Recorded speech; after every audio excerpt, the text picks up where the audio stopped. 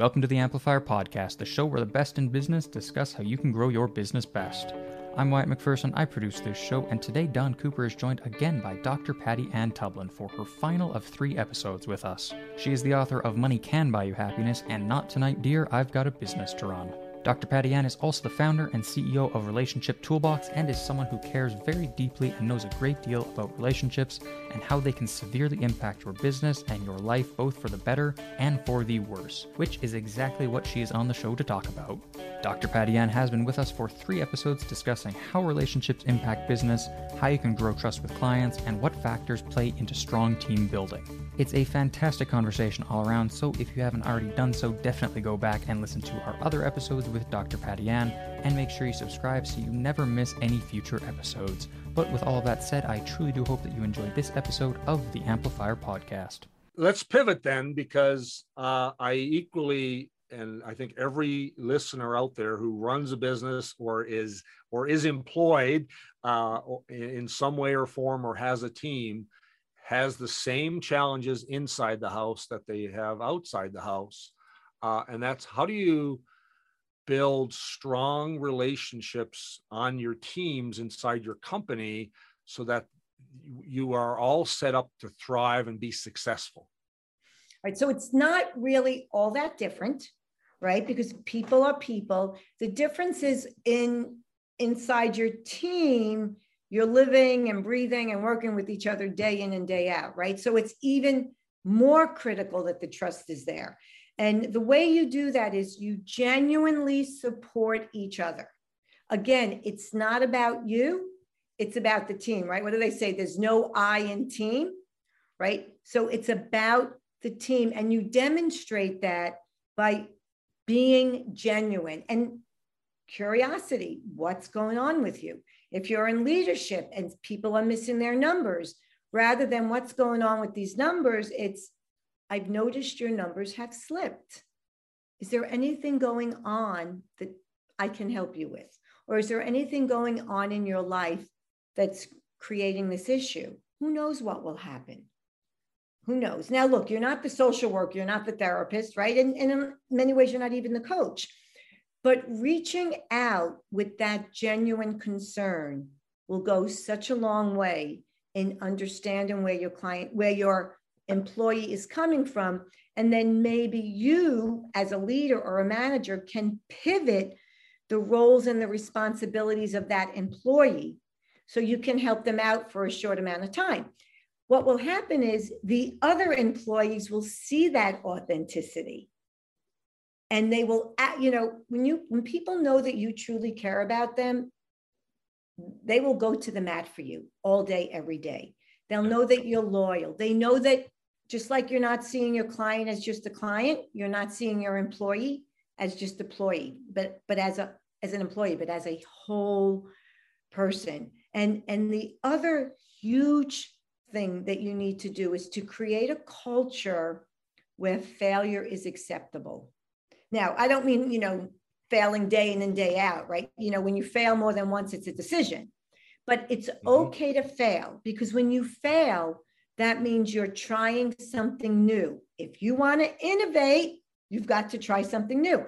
But if it doesn't work, you fail fast, you fail forward, and then you learn, right? So sometimes you win and sometimes you learn. But giving people permission to fail will go so far in creating a bond and a unity within your company, because guess what? Everybody will experience failure. Nobody will win all the time. And if somebody's winning all the time, quite honestly, Don, I would call them on that and say, you always hit the mark. What are you trying that's new? And chances are yeah. I mean, if someone's batting 1,000%, then, I would look at it like you're not challenging yourself enough. Let's elevate to another level so that you're growing. Well, if someone's always batting 1,000%, no one's ever thrown them a curveball or a slider. It's a different problem to have. I mean, I think in this economy, in the world we've been in lately, I don't know that anyone can claim that they're batting 1,000%. But the question is, are they growing? Are they getting bigger and better results by growing? And from a value standpoint, is everyone on the team looking after each other? I mean, my core values are all about those elements, trying to create that intentional culture inside the business. Our number one value is family first, but I don't mean just, at home. It's inside the house. We're like, we worked with each other a third of our lives.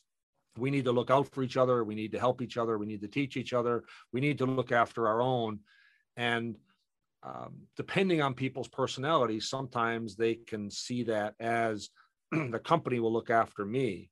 Mm-hmm. What it really means is we all look out for each other, regardless of whether, it's company sponsored or not. I had a great story. One of our team members, our IT manager, she had her kids in her car. She got a flat tire and she was panicking because she didn't know how to change a flat tire, and she had young babies in the car. And she just reached out to people in the company, and one of our online repair technicians just dropped everything of what he was doing and drove to where she was and rescued her and took care of her. We didn't wait for the AMA or the AAA to show up. One of our people went, and no one told him to do that. He just heard and left. And that was just such a powerful example of just take care of each other.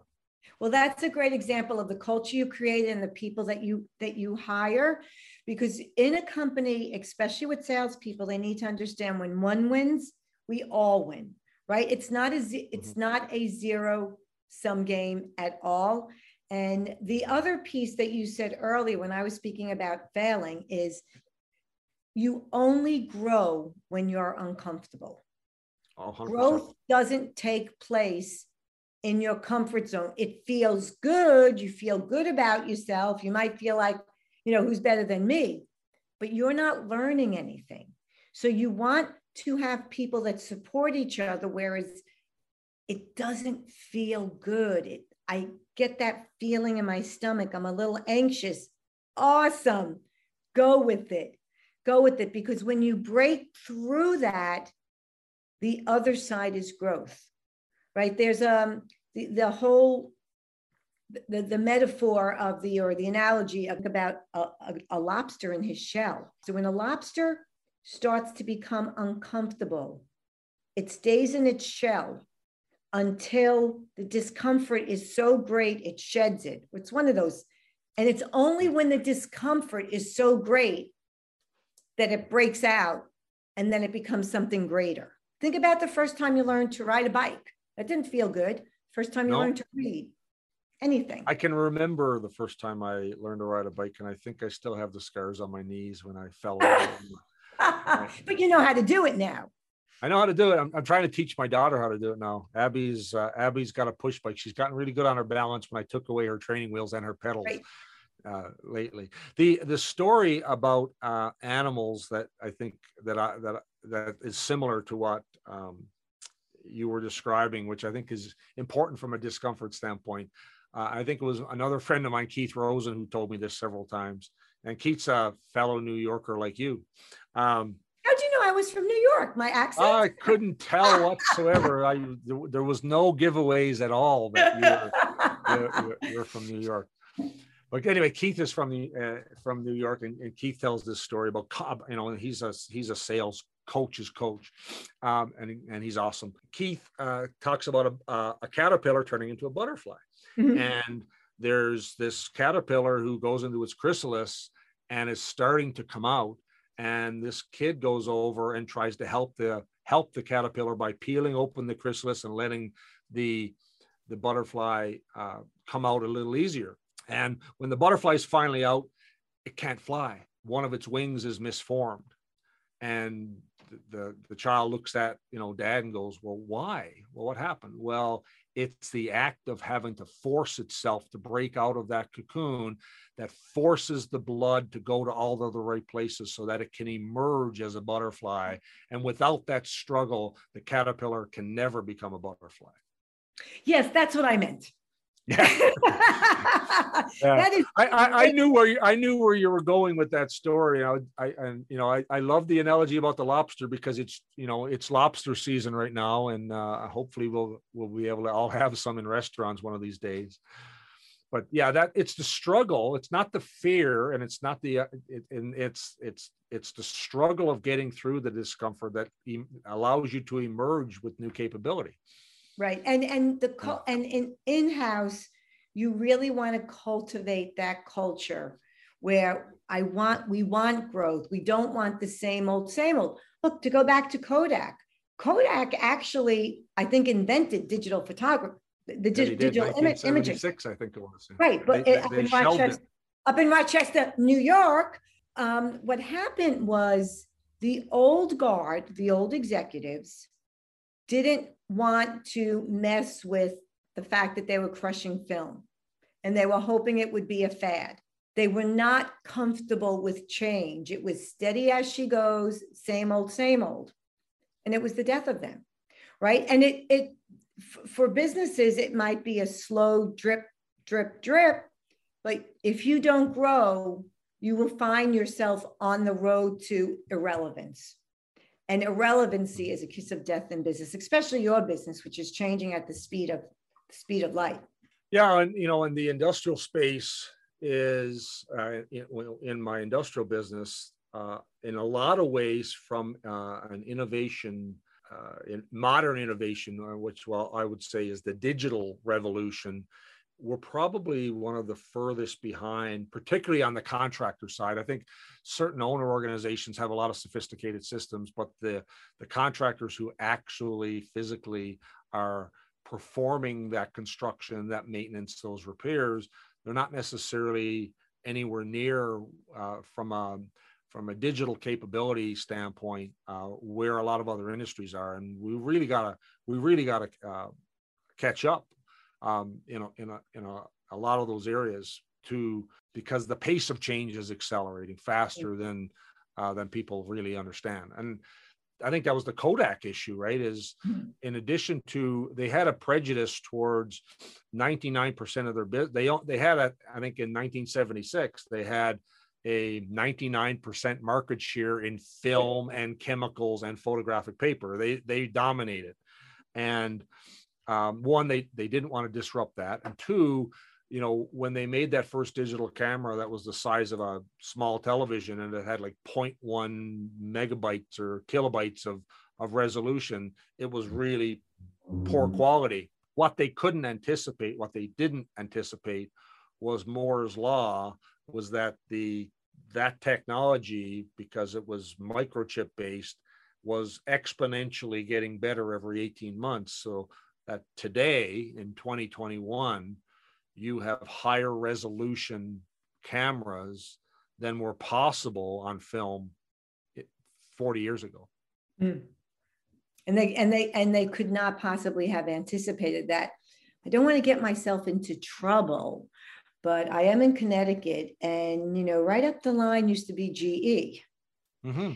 And I used to do work for GE. I consulted for GE.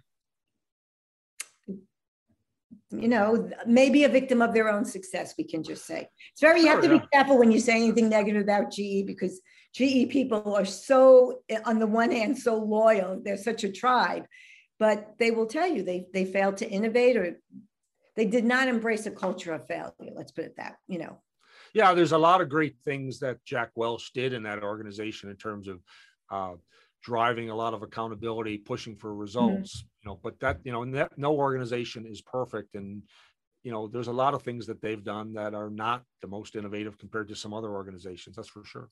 Hubris, right? It's, Jim Collins writes about it a lot, that, as success is often the root of failure, because people can get real comfortable that we're awesome. Well, they get complacent. And what happens is people also confuse movement with growth and movement with progress, and don't confuse the two, right? A lot of people doing a lot of different things, but going nowhere fast. A great comment that, I think a lot of people confuse activity with productivity. Yeah. Same thing. Yeah. It's amazing. It's amazing. How can everyone inside of your house, inside of your organization, whether you're on a team, you're managing a team, or you're leading the organization, what are some things that every one of those people can do that can be intentional about creating stronger relationships? Okay. So first and foremost, Be there for the other person when they need you, not when you want something from them. It's not tit for tat. It is treat other people with respect as a person. Get to know them in an appropriate way as a person. You can work with people day in and day out, and you don't know anything about their personal lives. I think that's insane because you bring your whole self to the work. Even something so silly as buy the Girl Scout cookies, you know, yeah. I mean, or give them away, or give a donation for the troops, right? Or just take an interest. If you drive to work and, you know, the same people will park next to each other going to work for 20 years. And it will be a grunt, huh? Hello, how's your weekend? Good, good. You don't know anything about that person. Show a genuine interest in who they are as a person. And honestly, Don, everything else will fall into place after that. Now, I do have to say, and I hate to pull this card, but to stereotype, this comes so much easier for women, okay? Women just naturally are relational, whereas men tend to be more transactional. But I do think that that's shifting today. I'm not saying that you use your relationships at work inappropriately, any inappropriate way, right? But don't create a culture in your workplace where it's just business all day, every day.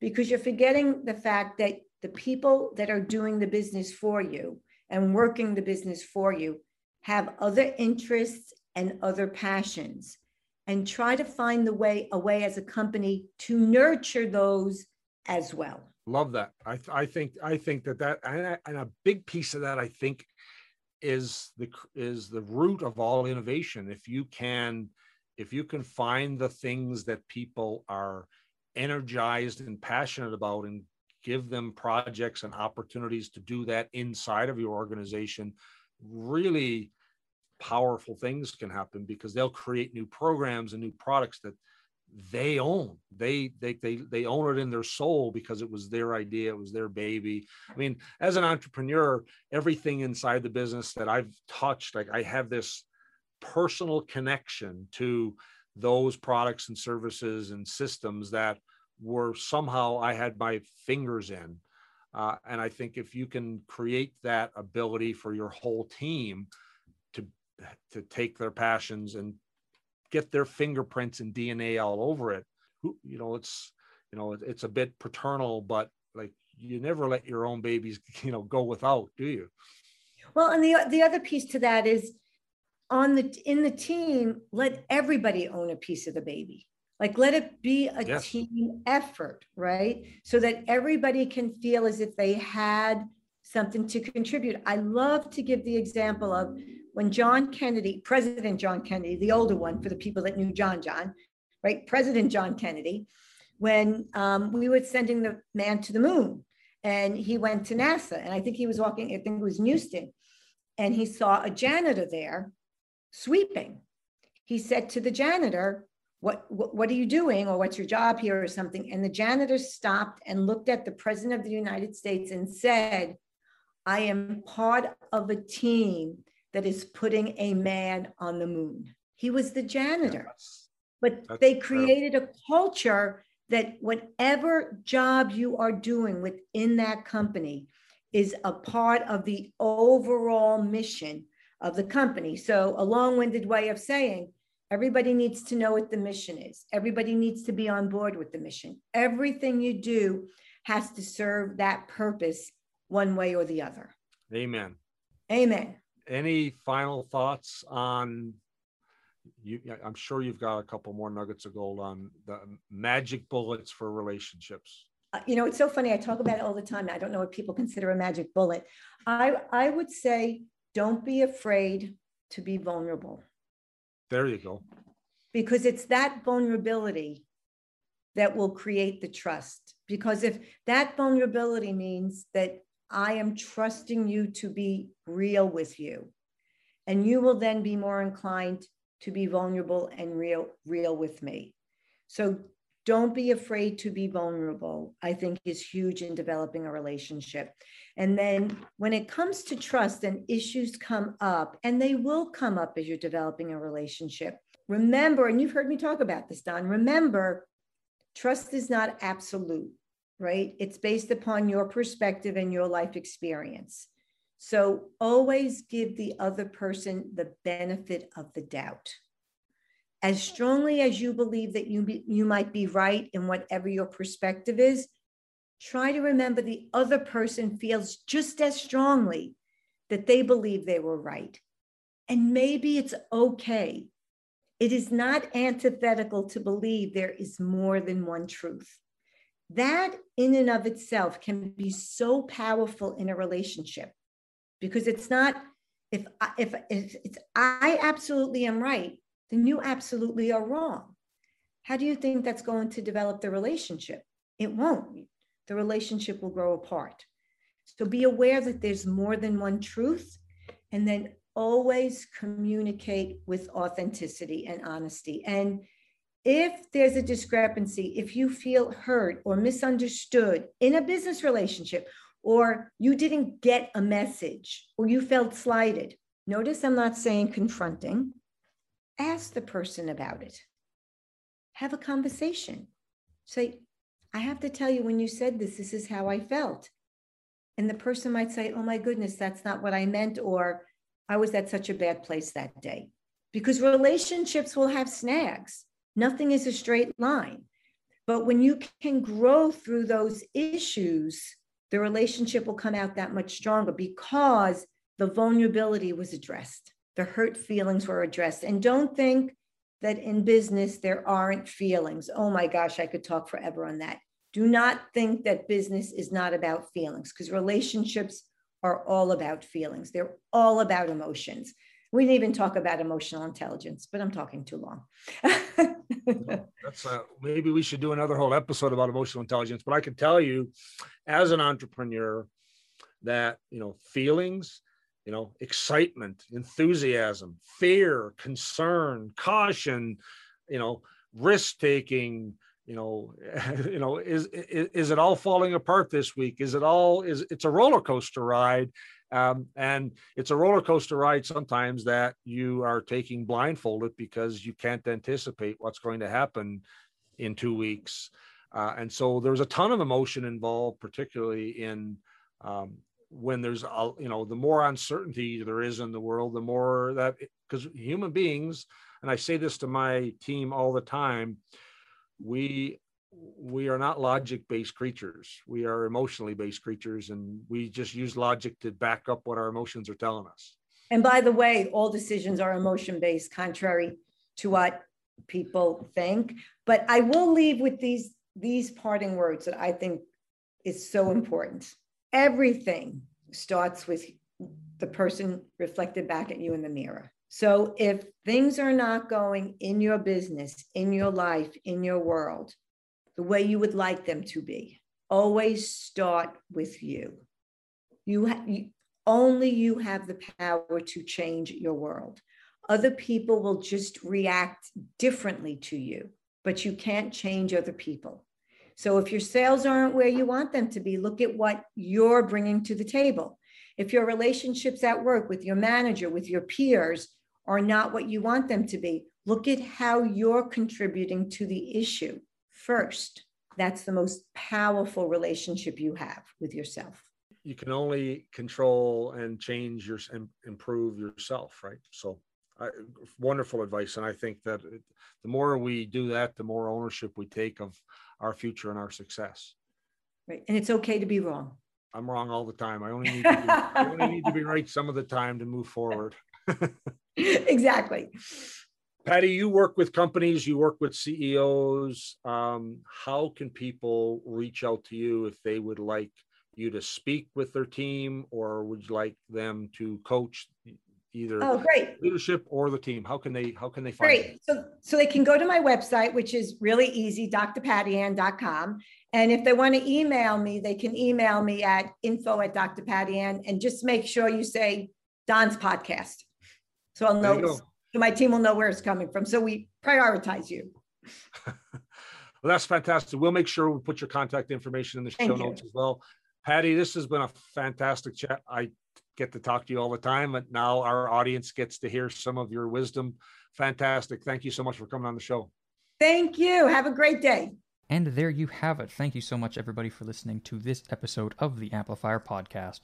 Dr. Patty Ann did 3 episodes with us, so be sure to check out the other ones if you haven't already done so, and be sure you subscribe so you don't miss any future ones. If you ever want to get in contact with Dr. Patty Ann or Don Cooper, you can always do so at the links in the description of this episode.